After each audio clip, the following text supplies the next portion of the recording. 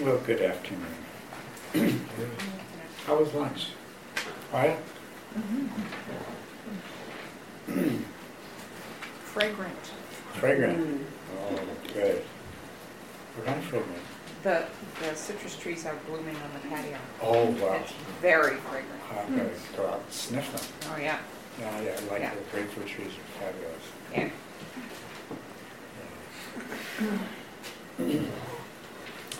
So, I don't know. No miracles, no soul. You sure you want to go on?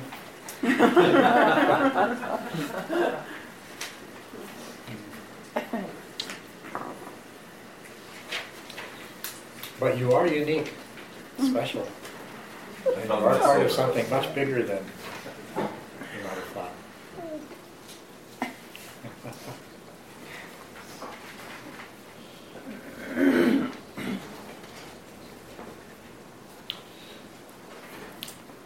So,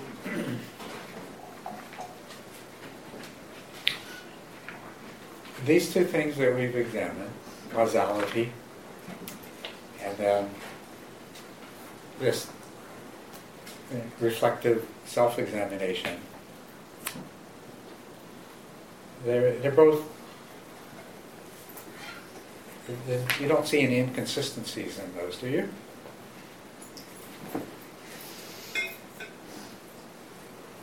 No? Not yet. Not yet. Okay.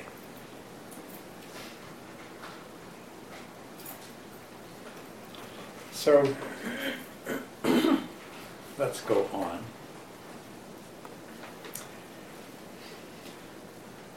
The Buddha, you'll recall, said that suffering was a result of craving, and craving is the result of ignorance and delusion. He identified three characteristics of human existence that we are ignorant of, and it is this ignorance that is the cause, is the reason why we experience craving and suffering. And I don't know that that's self-evident. I think we'll need to talk about that a bit. But those three characteristics are impermanence, dissatisfaction, and no self.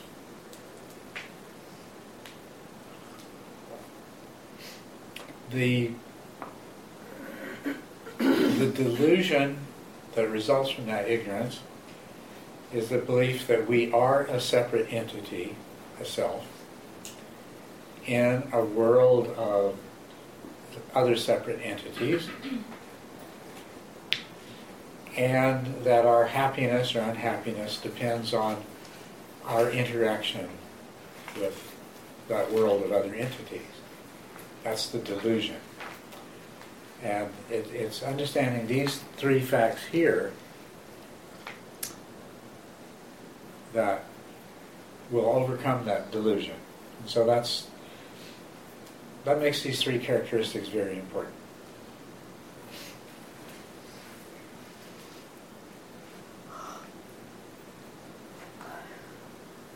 Impermanence. Impermanence refers to the fact that all conditioned things are in a constant state of flux. This is something we saw earlier when we were talking about dependent arising, right? In reality, there are no things at all. Not even temporarily existing things that briefly come into existence and then pass away. That's a pretty radical statement. It certainly seems that we live in a world of things.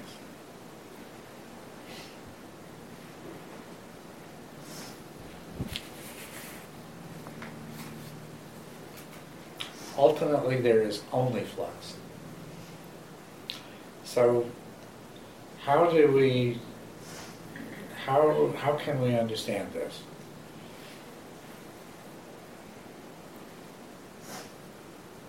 It appears like this cup is a thing. It came into existence at some point. it became this cup. It was a manufacturing process. It was glazed, and at some point, there was some point in time when we would say, okay, that's the cup. It's there. And it's still here. Amazingly enough, in this environment, it doesn't even have a chip in it yet.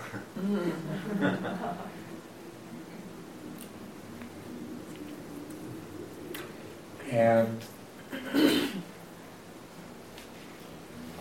I think we're all pretty sure it won't last forever. Right?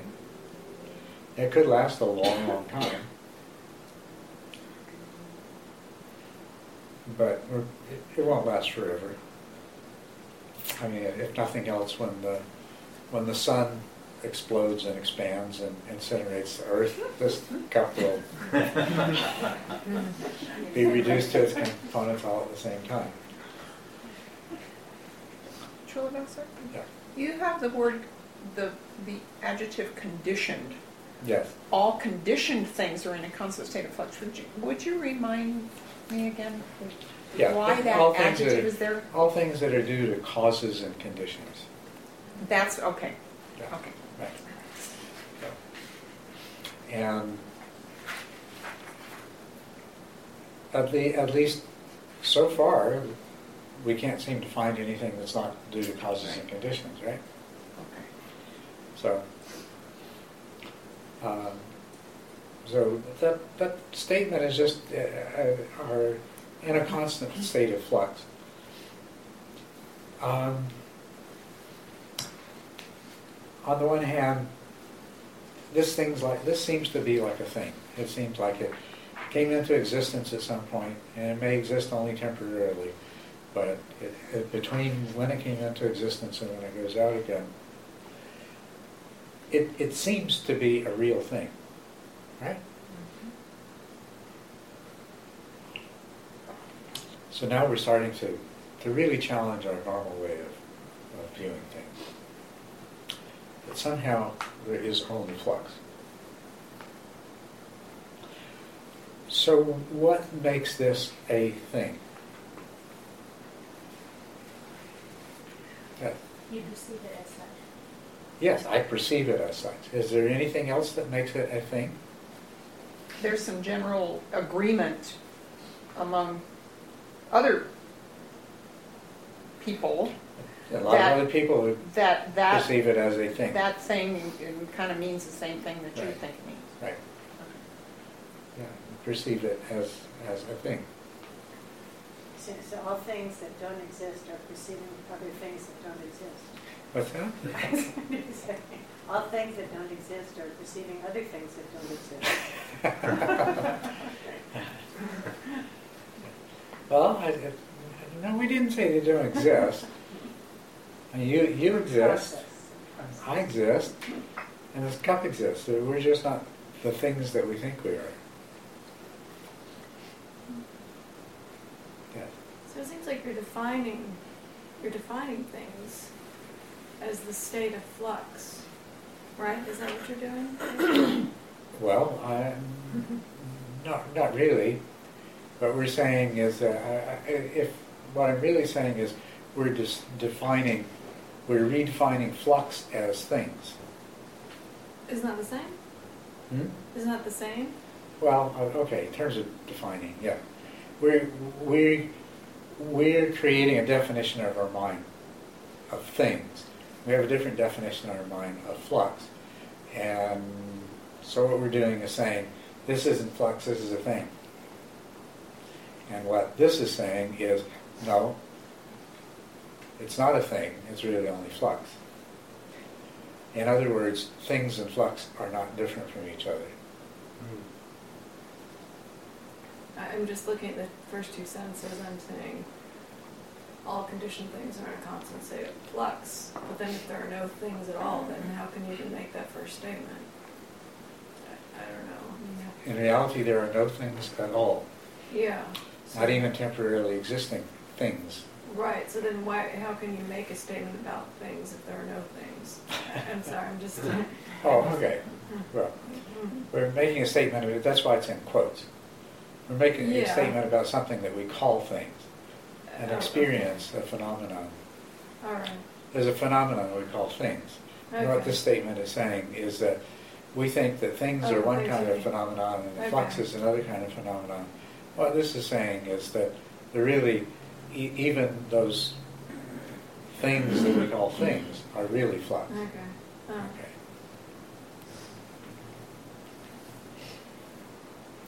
Could you define flux? Change. Change, just pure change. So, this doesn't look like it's changing. Do you think it is changing? Yeah. Yeah. Why do you think it's changing? Well, little atoms and molecules are getting worn off of it by its contact with surfaces, with other seeming things. Yep, that's true. Absolutely. It might look like it's the same, but if we look closely enough, yeah, it's gradually wearing away. That's true. Yes. If I really pay attention to the moment, and I feel each moment being new, then it's changing in that way, that it's a new cup every moment. Yeah. What if you look at it really, really closely with a magnifying glass, a super magnifying glass? What would you see? A bunch of holes filled with bacteria that you don't want to know about. That's true. Yeah. Yeah. Yes. It's made up of atoms that have space in them, and things are moving, electrons. Yeah. Okay. This is something that we know. I don't know how the Buddha knew this, but if we could go in close enough, what we'd see is 99.9% empty space with something going on that looks like atoms, looks like electrons and protons and neutrons. But even when we look, if we look even closer at those things, they stop being things too. Right? Electrons, you know, in your high school science book, electrons look like little BBs that circled around other little BBs. But is that really what you see if you examine closely enough? You don't. More like events or... Yeah. Well, depending on how you look at them, if you look for particles, you'll find particles, but if you look for waves, you'll find waves. If you look for events, you'll find events. If you look for force fields, you'll find force fields. Really, looked at in a particular way, all this cup is a bunch of constantly changing force fields interacting with each other. But the point is, the closer we look, the more that we would see just change. Okay? So I don't know how the Buddha knew that. But for sure, what he did understand is that this isn't the way it appears to be. That there's something else going on. And the only reason that it appears like a thing is because we don't look closely enough. The more closely we look, the less it is a thing. As a matter of fact, let's just zoom on into that level where all we see is atoms. And at that level, can you look at this with your microscope eyes? Can you tell me where the cup ends and the rest of the world begins? No. As a matter of fact, some of the atoms that some of the time are part of the cup molecules disappear and they get replaced by other atoms. Like this cup is existing in a sea of oxygen, and the oxygen atoms, they don't just stay where they're put. They're all the time leaving, and as soon as one leaves, the rest of the molecule latches onto another one out of the air and rips it off and makes it a part of itself. But there really isn't a boundary. So the boundary comes from our perception, our mind. Yeah. It's like everything is moving. Hmm? It's like everything is moving. Everything is moving. Yeah, everything is moving. Yeah. Because of the kinds of sense organs we have, well, that determines the kind of instruments, scientific instruments we develop. And so,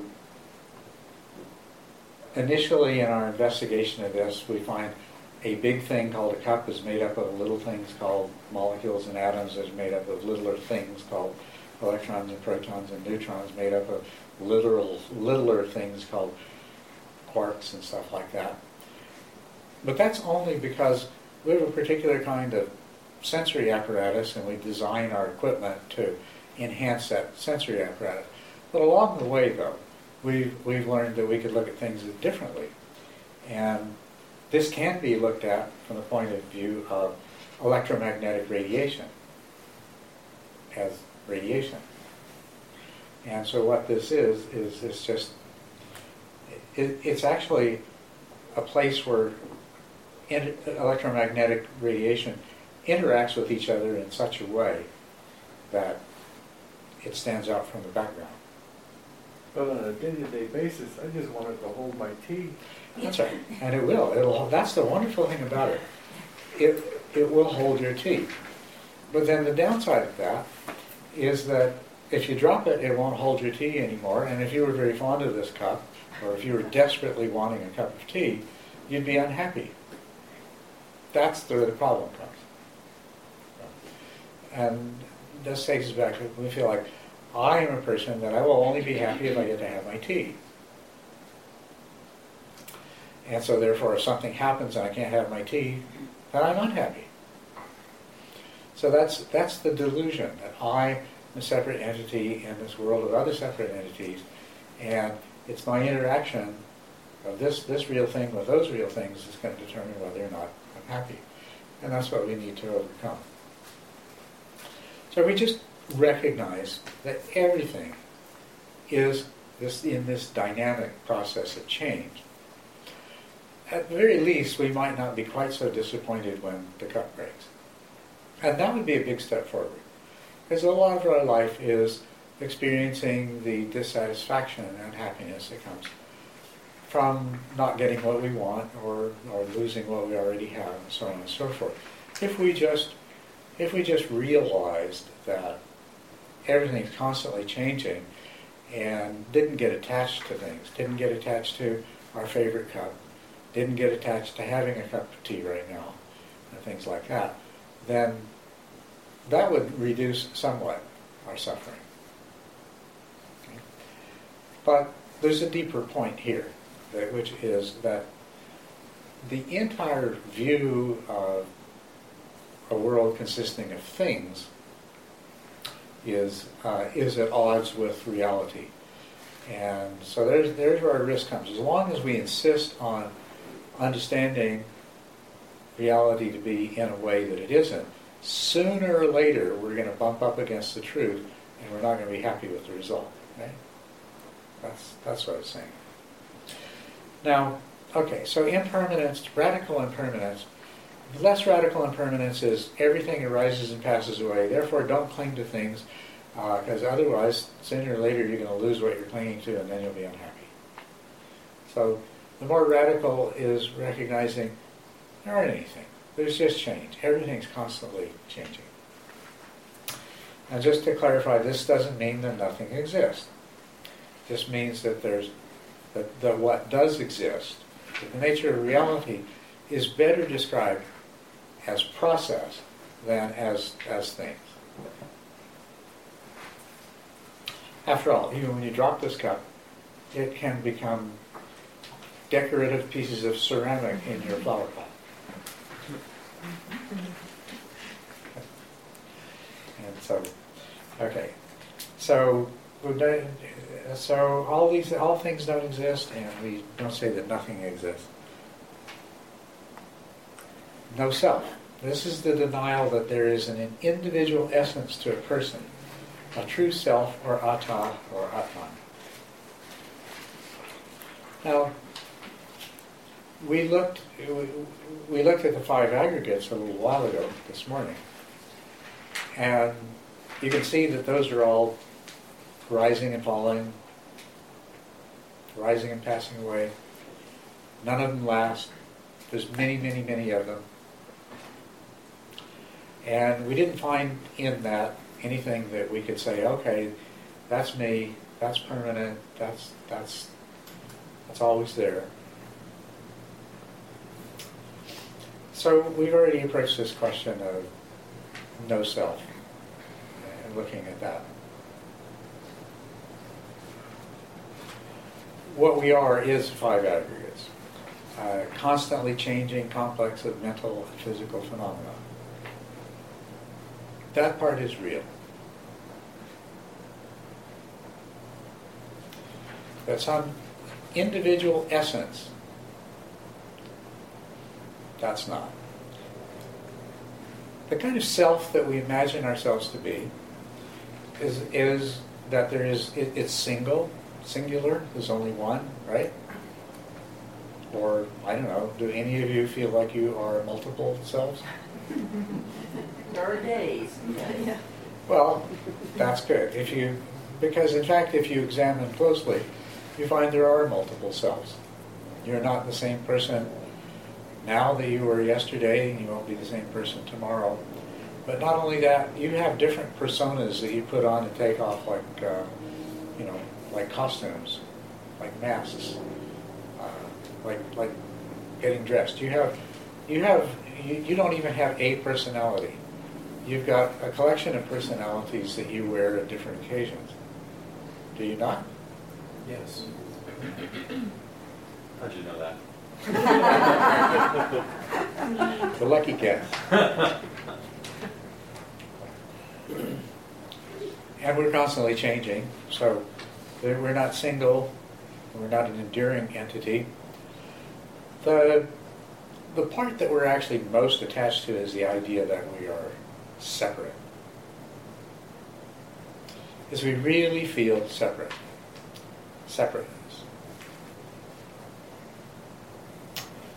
And when you think about it, that is the essence of self. You can adapt to the idea that there are multiple versions of you, and you can say, yeah, but I am my closet full of personalities. You can adapt to the idea that you're changing, that some parts get lost and new parts replace them. As a matter of fact, that's usually good news, because there's things about ourselves that we don't like that much, and we'd like to be able to discard and replace with something better. So it's not difficult to get used to the idea that, well, maybe I'm not one, and maybe I'm not a single, enduring entity. That's all right. But what's really hard to get over the idea that you're not separate. And here we are being told that you're not separate. To be a self is to be separate.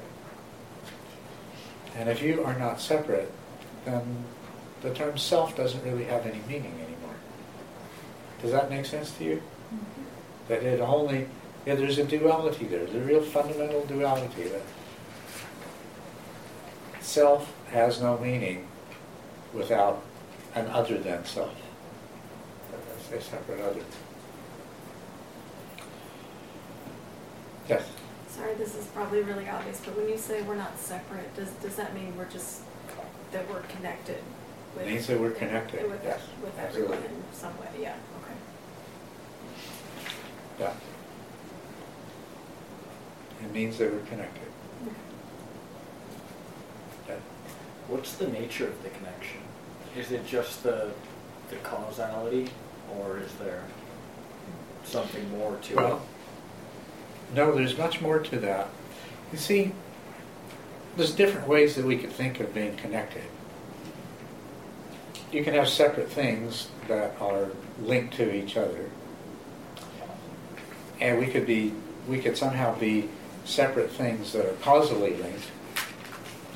But that's not really what we're saying here. We're saying that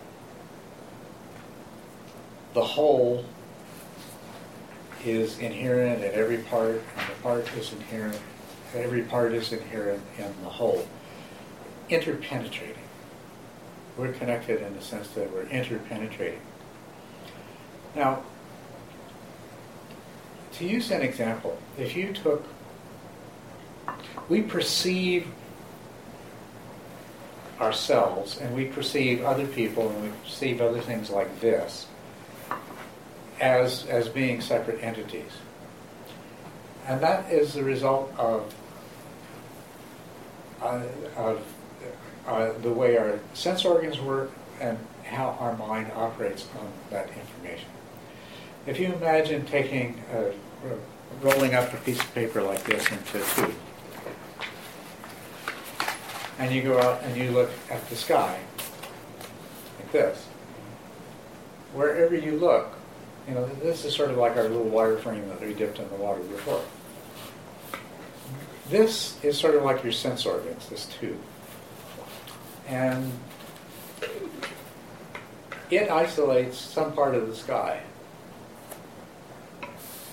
And then your mind gives that the quality of being a separate entity. So you have that piece of the sky. But the thing is that you know that no matter where you pointed your little tube, that there's no difference in the pieces of the sky. They're all part of the whole.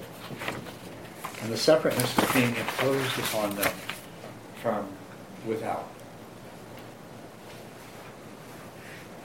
So we're causally interconnected, but we're also fundamentally interpenetrating.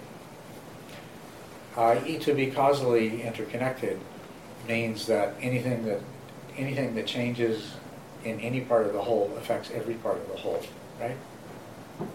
Sort of worked through that this morning. So where could your mind apply a separation that was real? I mean, we can expand the boundaries of what we see as ourselves. You know, I can include my family in myself. I can include my possessions in myself. I can include our whole Sangha as a part of myself. Or I could go the other way and say that, well, my arms and legs, they're disposable. There's aspects of my personality to do without those. You know, I could remove 90% of my memories or whatever. And I could redefine what's left to say, okay, this is myself. But are any of those boundaries any more real than the rest? Are they any more real than looking at one piece of the sky through a rolled up tube of paper?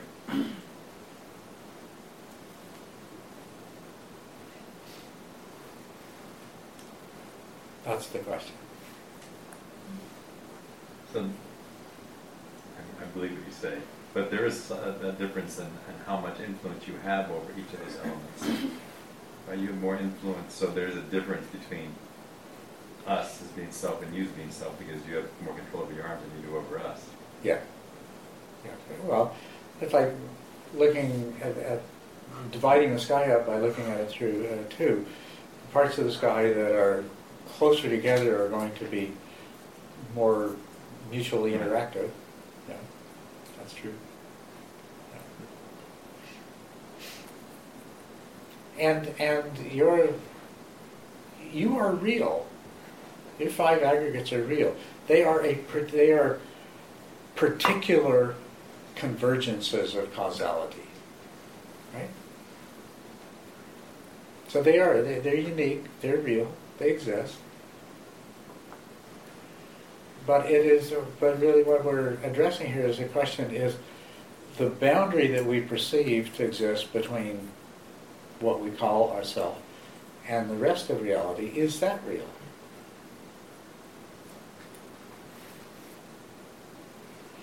Each piece of the sky you look at through the tube is in fact a unique, separate piece of the sky. But is the boundary created by the tube make it real?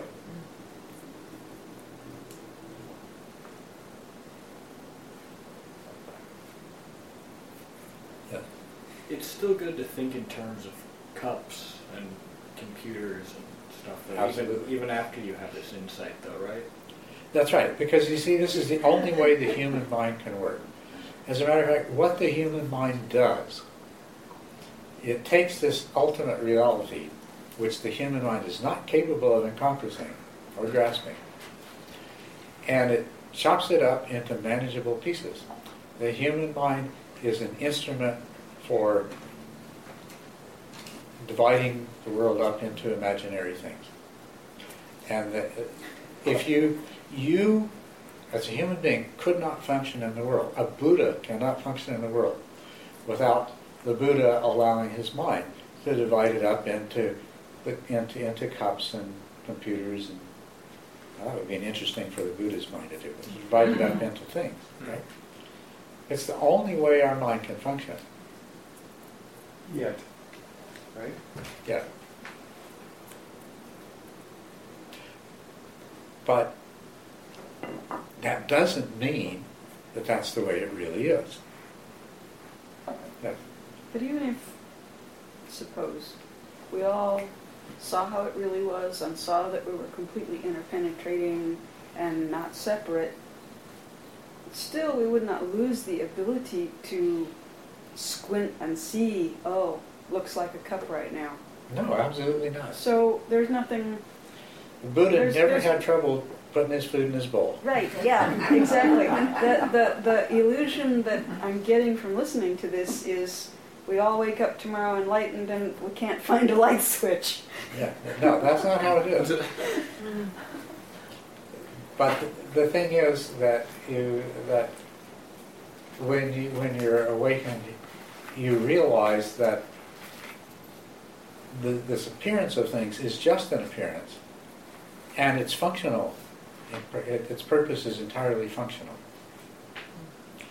And then it makes sense in order to take care of your body, it makes sense to see your body as a separate thing. But in terms, does it make sense to see yourself as a separate entity? Yeah. You know, I've been on 30-day retreats and saw the differences in perception at the end of that time. Mm-hmm. I've never been in a 3-month retreat, but I've never been on a year or 3-year retreat.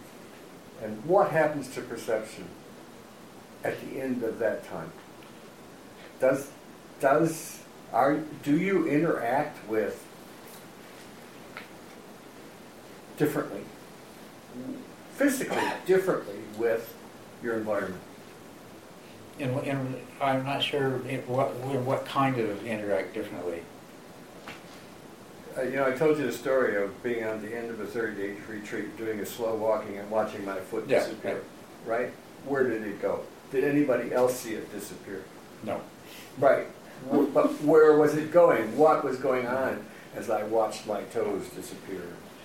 What happens is your mind, in a sense, acquires the ability to perceive things differently. But but it doesn't lose the ability to perceive things in the way it always has. It would not functionally work well for you to never again perceive your feet. That would create some real problem. I know, but it would be really interesting if I had a choice. Well, yeah. And what happens in the retreat is your mind gives you an opportunity to see things differently. Or the retreat gives your mind an opportunity to perceive things differently than the way it ordinarily does. And in the process, your mind comes to a new state of realization that, things aren't necessarily the way I perceive them to be. That's the important part of it. That's really the gift. It's sort of like if you take LSD or some other psychoactive substance, it scrambles the way your brain works, and as a result you have totally different perceptions. And it becomes a powerful, spiritually illuminating experience, if as a result of the altered perception, you have the experience that, I realize now that the way I experience things isn't necessarily the way they really are, but that it's dependent upon my mind. That's the important realization.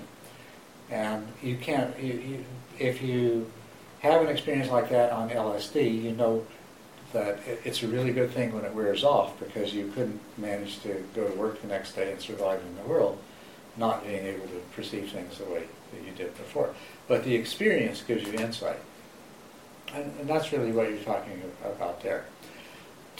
Our mind has to divide things up. The Buddha's mind still has to see the world as consisting of things, but the Buddha's mind doesn't have to believe it is really the way it appears. The Buddha's mind can know that this is just something his mind is doing, or her mind is doing, to make reality manageable. Yeah. So the goal is to gain some degree of control over perception, and then keep most of it the way it is, and just get rid of suffering, or the perception of suffering? The goal, you see, the goal is really interesting here. The goal is to have craving disappear. Okay? When craving disappears, when you just picture it this way, you wake up tomorrow and something happened during the night, and craving does, in either of its forms, desire or aversion, just doesn't arise anymore. Can you picture what that would be like? Okay, well, it would mean that you neither like nor dislike anything enough to pursue it or avoid it. But the interesting consequence of that is that you don't have any suffering. When the craving goes away, the suffering goes away. The craving's just there. Maybe it's hard for you to imagine what it's like to wake up in the morning without having craving, because it's always been there, right? It's always been there all the time. Now here you are, it's gone. So the question is, what was causing it? What made it go away? What caused it to be there all along? Well, what caused it to be there, what the support for it, the root of it, was the way that you saw things, a world of things of which you are a separate one.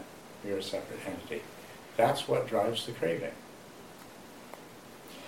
And so when you no longer see things that way, that the craving no longer arises in the same way, and suffering no longer happens. That's where you're trying to get to. You experience things differently. Yeah. It doesn't mean that you don't still see a world of things, because you have to function. But you don't believe it. You know it for exactly what it is. It's something that this poor little mind of mine has to do in order to function. And it's at this point that you have an enormous degree of control that you don't previously have. Your behavior, your thoughts are not being driven by craving. Your speech and your actions are not being driven by craving. You're not being constantly buffeted by desire for this and aversion for that. You can still do things. You can still understand things. You can still interpret the world as a world of things. And you can say this thing that's happening is a bad thing, and that thing that's happening is a good thing. And we should have fewer of these bad things and more of these good things. You can still make all those decisions and do all these things. But you don't experience an inner mental pain that makes you feel like you have to go and change things. And that drives you to change things even though you don't know the best way to change things. Does that make sense? Does that kind of get to? Kind of. Yeah. So what's sort of incredible about this for me, it seems, is that you basically, the Buddha sounds like and he wants in you and to divide the world into two different things or whatever. One is that the rest of the world is functional. It's okay. It's functional if we imbue boundaries in it. That's right. Okay, but imbuing boundaries for ourselves, that doesn't work. So boundaries for the rest of the world works for us, but boundaries for ourselves doesn't. Well, it's really just all those boundaries become transparent. Right. The boundaries to ourselves are really responsible for our suffering. Right. Okay, but imbuing everything else with boundaries too, that contributes somewhat to our suffering. Yeah. The world still makes the world somewhat unsatisfactory. Yeah. Can you say a little on how the disappearance of craving does not equal apathy?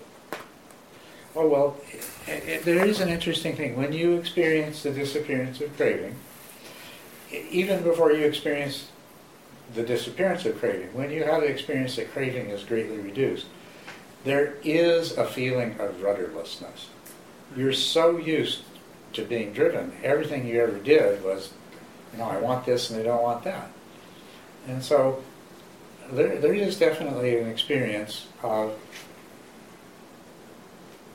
why should I go this way rather than that way? Decision making becomes a really different thing. It's like, I don't know, who cares? And when that happens to you, you'll get the feedback from people around you. It'll be frustrating to them. Well, you just don't care anymore. Well, it's not that, but, well, yeah, I guess I don't. So that is an initial reaction. It's a reaction, even a reaction that you'll have if you go on a long retreat and your tendency to craving gets hugely diminished, is you'll come out and it's sort of like, hey, yeah, okay. Whatever. But it wears off. But when there's a permanent change, when you begin to, when the level of craving that arises is permanently reduced, then what happens is you still have motivations, but the motivations are coming from a different place. They're not coming from selfish desire and aversion. As a matter of fact, one of the things that becomes evident really quickly, is that you still love and care for other people. As a matter of fact, you love and care for other people even more because now you don't have your selfish needs getting in the way. And so you still got lots of motivation to do and not do things because you care about other people. And not only that, you care about the 5 aggregates. You care about this body and mind. So you take care of it. So you don't need to be motivated by craving to feed yourself, to sleep when you need to put on a sweater when you get cold, to come in out of the rain. You don't need craving for any of those things. The difference is that the less craving you have, the less self-centered belief that you have driving you psychologically, the less difference you see between taking care of yourself and taking care of someone else. It all becomes very much the same thing.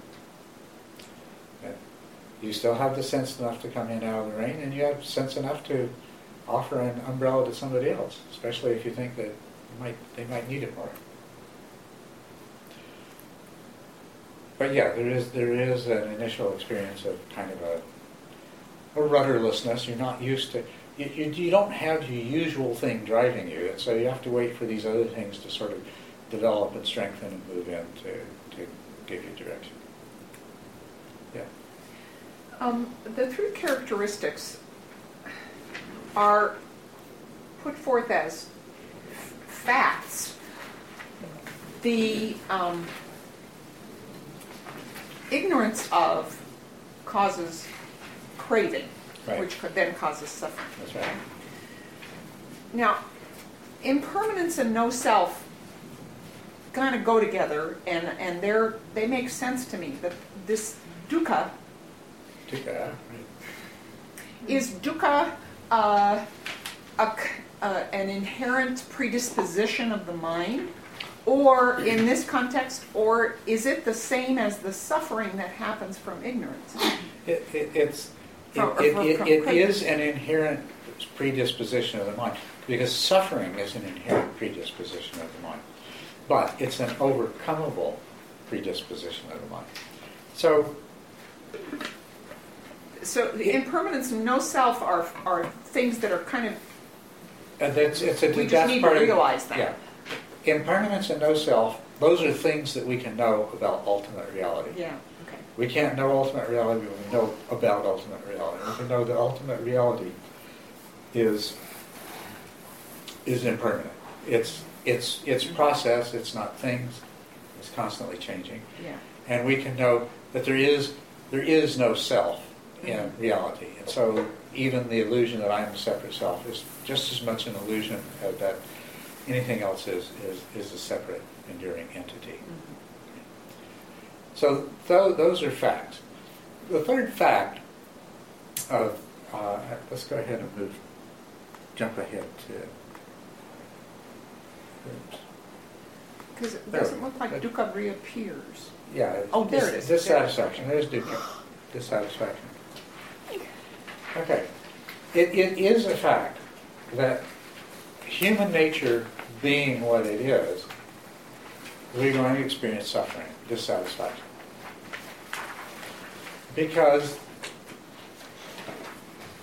ultimate reality, from the point of view of a human mind, is unsatisfactory. The human mind finds satisfaction in stability and in getting what it wants and avoiding what it doesn't want. And those are impossible. So the nature of the human mind is such that the nature of the human mind and the nature of ultimate reality are such that dukkha is inevitable. Okay?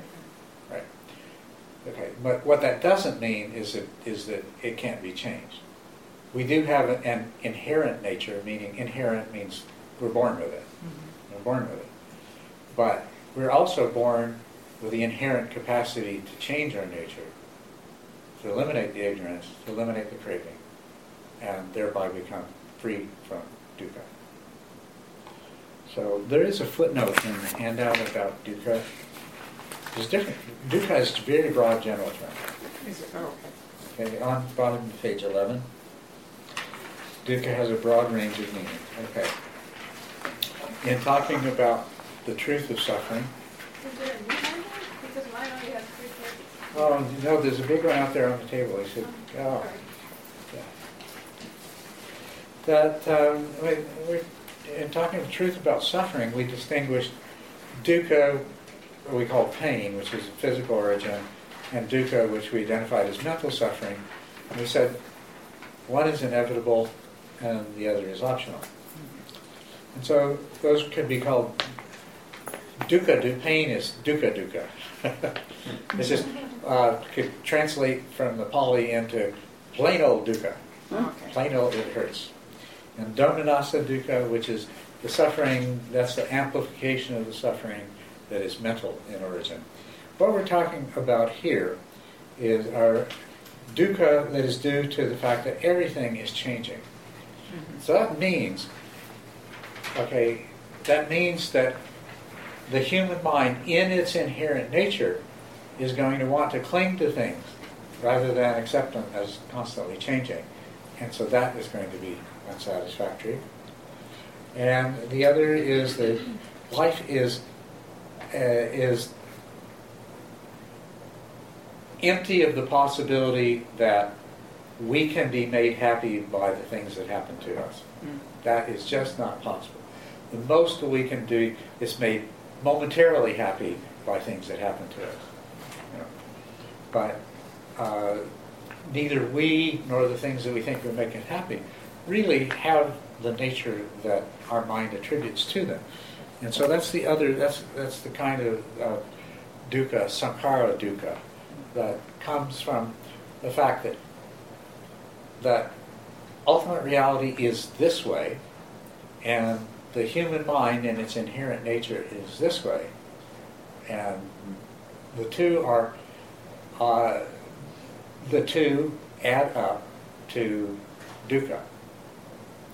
So as long as the human mind stays in its one nature, ultimate nature, the nature of ultimate reality is not going to change. As long as the human mind stays in its inherent nature and does not change, you are going to suffer. That is a fact. That's just as much a fact as impermanence and no self.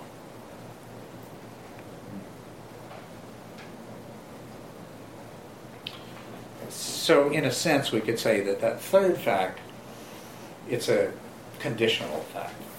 And if it wasn't a conditional fact, then the Buddha would have given up and said, okay, this is suffering and there is no end to suffering, so forget it, guys. You gotta go home. Yeah, I'll go home. Go home. Yeah. Go to the bar.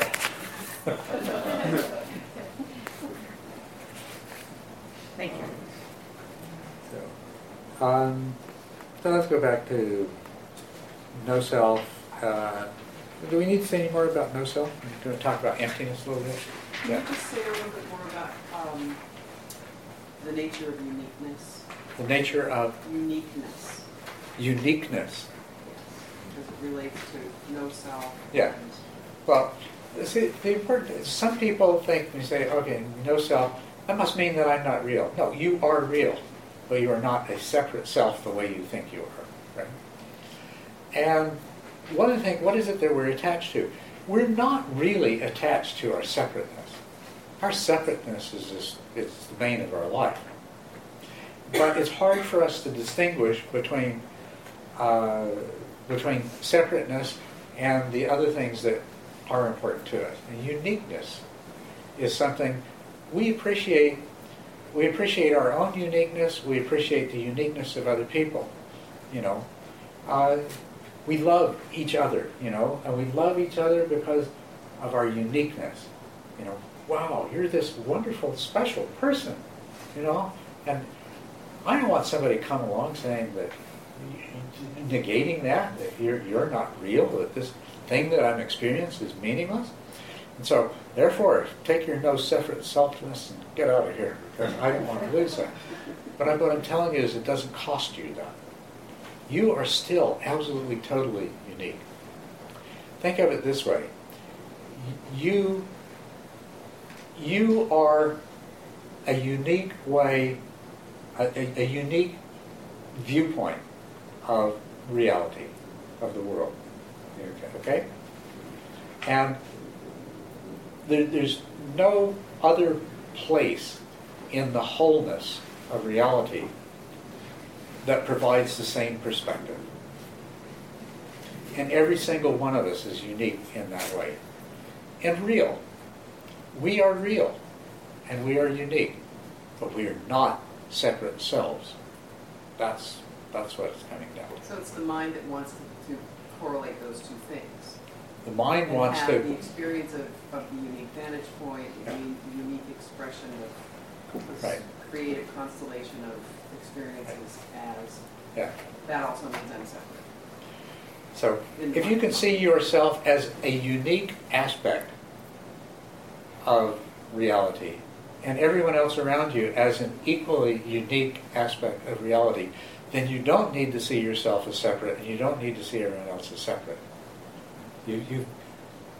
You've satisfied that intuitive need. You know that there is something special there, intuitively, that you don't want to give up, and that is important, and it shouldn't be trashed. You don't want to throw the baby out with the bathwater, and that's what the uniqueness is, the specialness. But we don't need these artificial boundaries to support that. As a matter of fact, if you think of yourself as a unique vantage point, it could be like a dimensionless point. Okay? And your life history and your body and your personality and all these other things, they're all part of what the universe looks like from this unique dimensionless point, right? So, yeah. You don't have to answer this because it's out there. But I Then why really, ask it? I really want to know. Okay. If you really want to know, if you that's could just do this in 10 words or less, we'd both be pleased. Okay. I want to know if reality is conserved.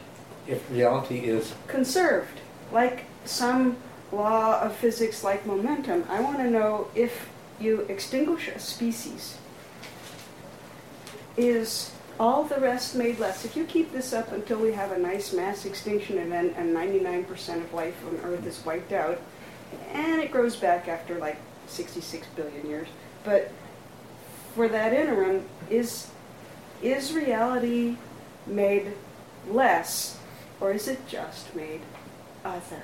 Does it change? I mean, I want to know if... It's just made. It's made other, but also it's only from our temporal point of view that what is gone is no longer exists, because yeah. But so there's not less reality if I'm not around to appreciate it? That's right. Okay. And yeah. That was less than 10 words. Yep. But say it again because I didn't get it. You can say that 9 more times. It's not existing. So, well, first of all, the totality of this evolving process that is ultimate reality, it cannot be diminished by any of the changes that take place within it. They're only changes, and every part of it is changing constantly. So it changes, but it's not diminished. So as far as conservation, it's there. But the other thing too is, remember, we're limited to seeing things from, we travel through time like a point traveling along a line. And it seems to us that, you extinguished a whole species. We'll just extinguish one person. When a person dies, okay, they're gone. But actually they're not. Their entire life is still there.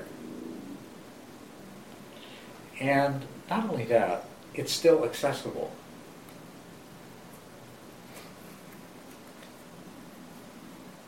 More, please. How else could somebody experience a past life? And it's only a past life. The thing is that you only call it experiencing a past life if the person that those events belong to has already ceased to exist from the point of view of the present. If that person still exists in the present, you don't call it seeing a past life. You call it knowing the mind of another.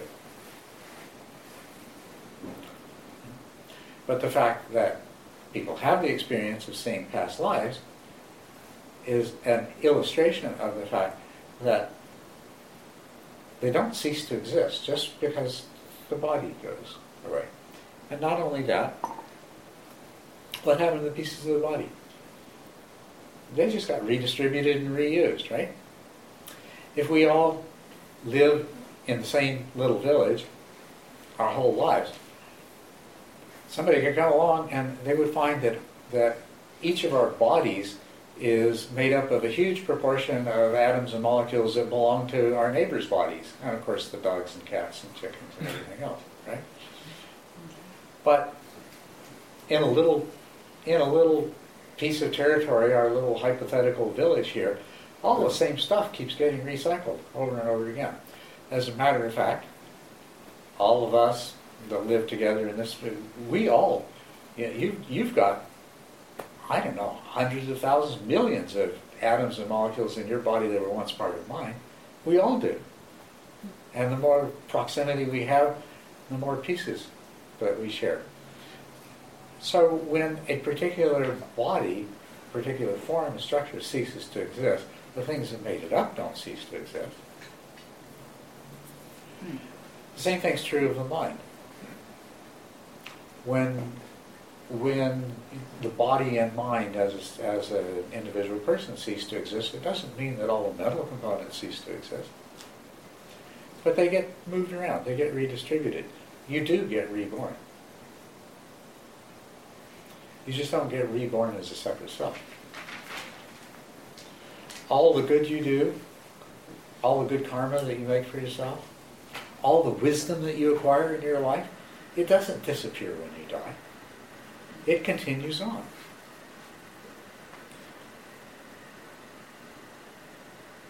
If you become awakened in one lifetime, does that wisdom, that destroying of delusion, does it disappear? No, it doesn't. But do you, this personal individual, especially if you're awakened, a personal individual who no longer sees himself as separate, does that come into being as another being that sees himself as separate? No, that doesn't. But the wisdom, certainly, that goes on.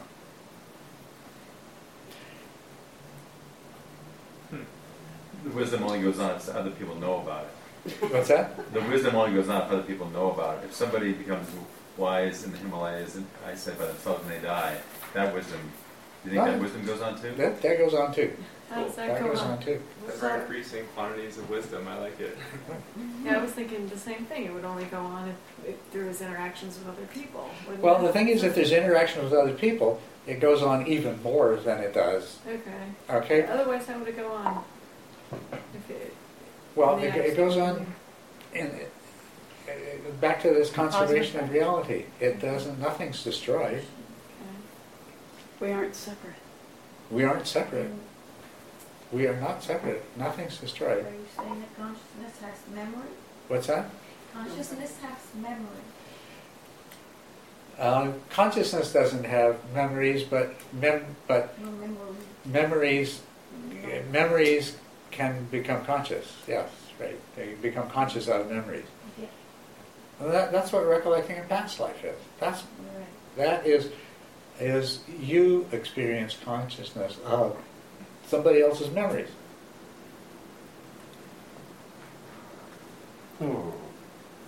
Yeah. Hey, you think about it. You want to go, think about the fact every moment of your conscious existence is there forever. And it's there for anybody to see that ever knows how to look. Well, and I thought there was a problem with privacy on the internet. Yeah, forget that thing on the internet that saves everything that ever went on a website, so it's impossible to delete. Well, this is even worse than that. We are not separate. It's a whole. I mean, didn't we already cover that? And all of the causes and conditions are inherent within every effect. And absolutely everything is causes and conditions for absolutely everything else. Yeah. So how is wisdom about human life useful to everything else then? If someone comes up with something, no person, nothing alive ever learns about it, and they die, and it gets passed on, what good does that do the world? Well, it won't do any good until the world comes to a place where it applies. But in the meantime, yeah, it won't apply. How is it even passed on? Okay, instead of thinking of it as passed on, because if it's passed on, then there's got to be someplace, something that's the carrier of it, someplace it resides. It just is. It is, and it's always there. Once it comes into being, it's there. And once it's there, it's accessible. Whether or not it will be accessed depends on causes and conditions. Causes and conditions are going to bring about a certain confluence where it is accessed. But if it's accessed before it has any relevance, then it doesn't do any good. But if it's accessed when it does have relevance, it does do good. Actually, if you see, we who are, from our human point of view, living contemporaneously in this world, we're obviously more closely connected in this sense of oneness than we are with people who lived 1,000, 10,000 years ago. But we're connected to them as well. But we're more connected to each other. And there is evidence of that. Many different instances that show that when a particular piece of wisdom gets acquired by one person in one place, it tends to get acquired by other people in other places really quickly afterwards. It doesn't, you could say, okay, well, how does it get there? What carries it? And you'd be baffled. And the same, so don't look for the carrier. It's there, and it's accessible. We're all connected. It doesn't need to be carried. The 100th monkey thing, are you familiar with that? Are you? Is that a bunch of monkeys writing Shakespeare? Or? No. Although that would be interesting. That is an almost apocryphal now story, but it illustrates, it's an illustration of something that's been observed many times in many places. According to the story, there were two colonies of monkeys that were on, I believe it was a small Japanese island that was being used to conduct certain kinds of research studies. Yeah. And they intentionally separated these two populations of monkeys. It was part of the research that they were doing. And they would toss the food for the monkeys out on the beach, and of course they'd get sand on it. And one day, after a long time, one of the monkeys realized that all he had to do is go over to the water and wash the sand off, and it was much easier to eat. And of course, very quickly, all the other monkeys saw this and said, wow, that's a good idea. And they all started washing the sand off their food before they ate it.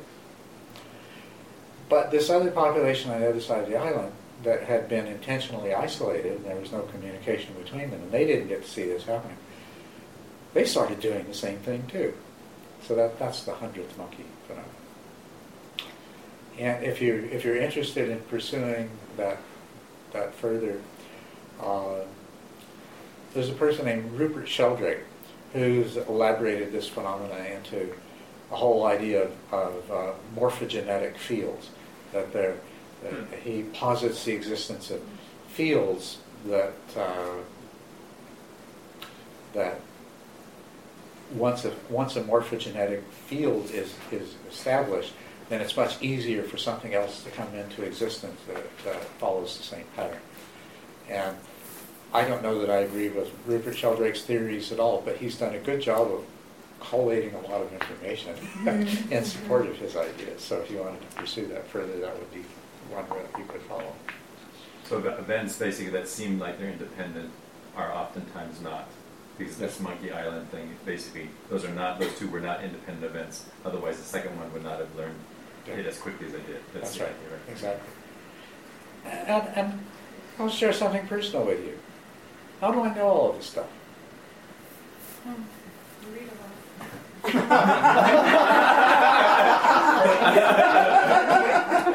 That's probably what a lot of people think.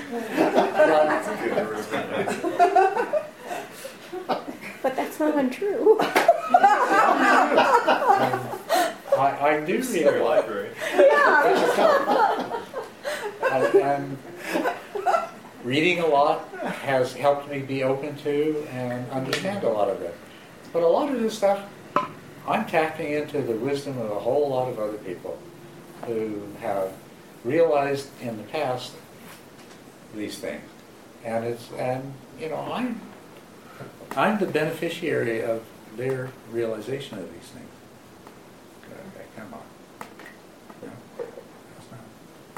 So we shouldn't get hung up on mechanism, not understand the mechanism of some things. No, we don't need to get hung up on the mechanism of it. Probably window. Up on the menu, right side, yeah. Gives us nothing. It's like it closed the. Went someplace else. File recent presentations. I just. Open reset.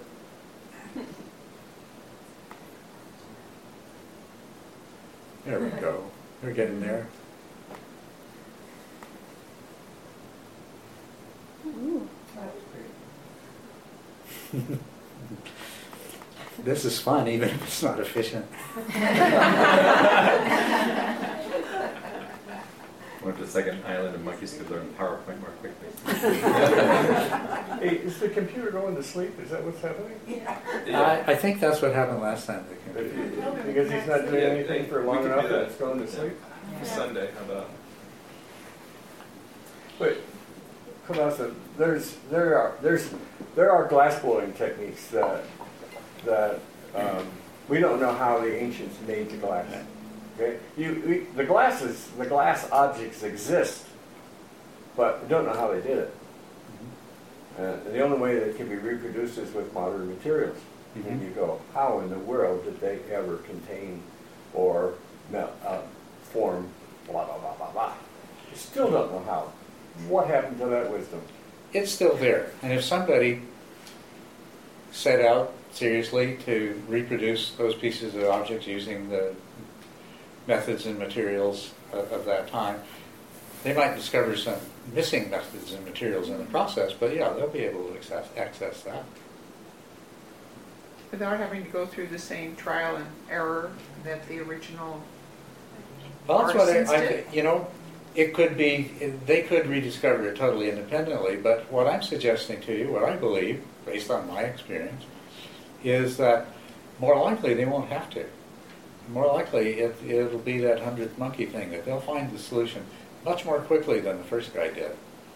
For that matter, those original techniques, they might have evolved over many generations of glass blowers, but I'll bet you one guy that devoted himself to it and could tap into that information and have the answer in, you know, a much shorter period of time.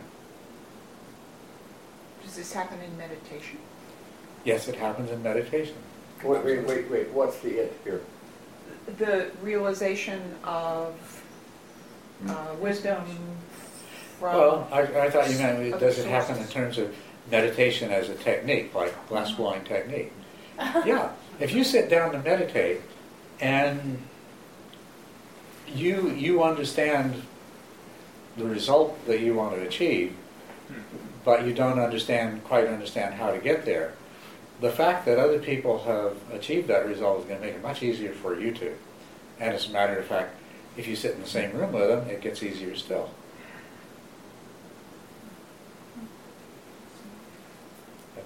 So I guess this is exciting to me because, or from a universal or a universal time-space perspective, then, because it's an accelerating amount of wisdom. Exactly, yes. That's that's crazy. That's what's so amazing about That this. is really cool. About, you know, this universe that seems to, you know, come into existence in a big fiery mass of electromagnetic radiation that condensed into subatomic particles and atoms and molecules and suns and planets and living organisms and us and who knows how many other kinds of us there are in the universe. Wow, this whole thing is such an incredible trip. You look at the history of the universe and you say, ooh. And then it makes you really glad to know that you're going to be around to see the end, too. We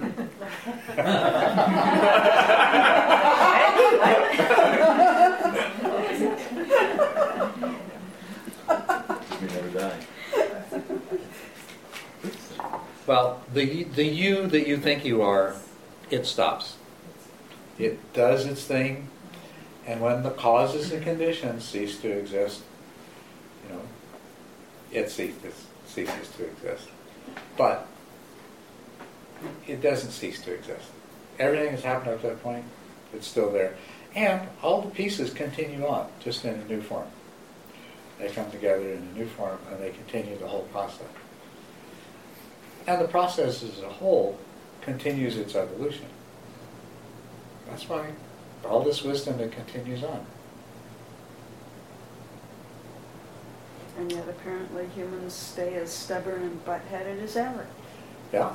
And the thing is, I'm not worried if we eliminate ourselves as a species. I hope we don't. But if we do, it's still all the wisdom we've acquired, and even that wisdom that we might acquire as a result of making that hugely fatal mistake, it will continue to exist. And when physical and biological causality produce our successor is going to do a better job because it gets to draw upon both what we learned and what we screwed up on.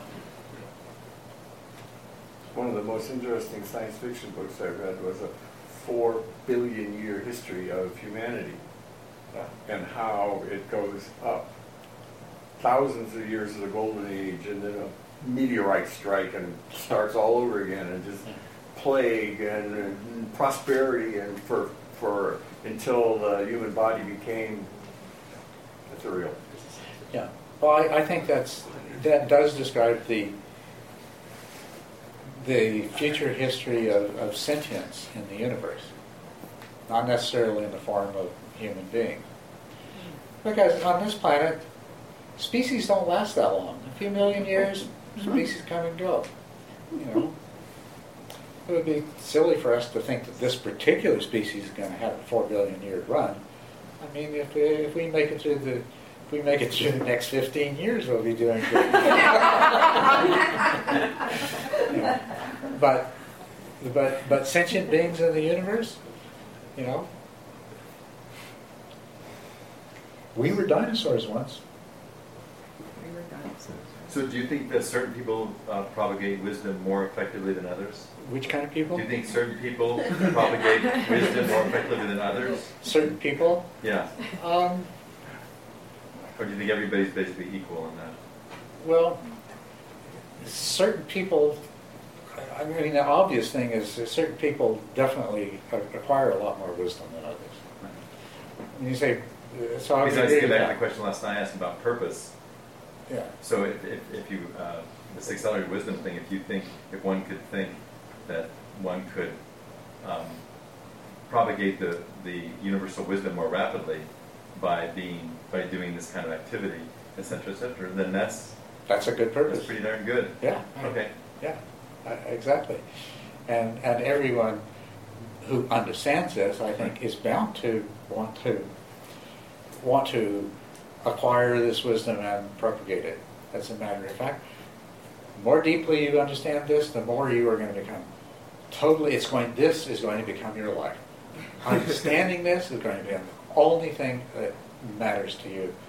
And once you've understood it to a certain level, passing it on to as many people as you can is going to be the most important thing you can possibly do. I guarantee you that's how it evolves. So, yes. I think maybe I'm a chapter ahead here, but in that case, if there is this endurance, whether we talk about it as a morphologic field or an egregore, how then Buddha is said to have gone beyond. He's out of the game. He's extinguished. That's how I thought I understood it. And so where'd he go? Because I'd sure like to tap into that, but he's not here for it. And then if he is extinguished, then how can his creation create in time? This whole thing about what happens to the Buddha, it's Buddhist theology. Check. Buddhism became religion, and in the different religions, they all did their theology thing. And, Okay. Right. But the Buddha, he was asked, he says, what happens to the Buddha when he dies? And he says, don't ask.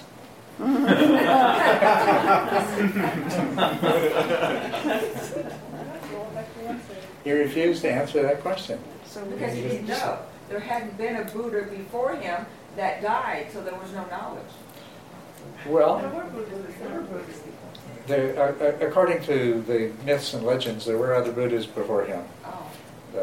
But that wasn't his point, is that the whole question is kind of, you're thinking, you're applying ordinary thinking of Buddha as a separate person to, that's where the question is coming from. And so he wasn't going to answer a question that was based on such fallacious thinking. So he pulls an Obi-Wan and we don't ask. But but he said don't ask, and I'm saying don't believe what these theological speculators would say about that. But in fact, that's really what we are talking about when we're talking about what happens to wisdom. You know, the wisdom of the Buddha, a Buddha, all Buddhas, the wisdom doesn't cease to exist. Buddha did say that. Buddha was asked by people who believed in reincarnation that if there was no self, then what is it that is reincarnated? And he chose not to say, well, there's no reincarnation. He chose to answer the basic question. What they were really asking, they weren't asking, is there reincarnation or not? They were asking, what happens to the wisdom, the ignorance? What happens to everything that a person accumulates and does in a lifetime? And his answer, what is passed on, is your karma. Tomorrow we'll get into karma, what karma is, and that will become clearer. But he says, what is passed on is the karma. You do not continue, but the karma that you have created is what continues. And he didn't say that your karma continues all in one lump to one particular person who gets your karma all in a package. Nothing more and nothing less. He never said that either. He just simply said, what continues with the passing of a person is his karma. The karmic consequence. Actually, what he said is, it's the karmic consequences of a person's life. That is what continues on. So when I get this idea of passing on karma, my very spatial mind says, it's probably not this linear thing that you divide into pieces and like pass on. It's probably this really, I mean, if I want to use spatial analogies, like some very, very complicated, like, I don't know, infinitely dimensional space of relationships. I don't know, I'm just trying to, I guess, bring some, I want to get some depth into, I guess we'll cover that tomorrow. Maybe I should reserve that question, actually. Yeah, okay. Yeah, let me reserve it for tomorrow. That's fine. We should probably give people a break here. And then we come back and continue this. So let's take a 15-minute break.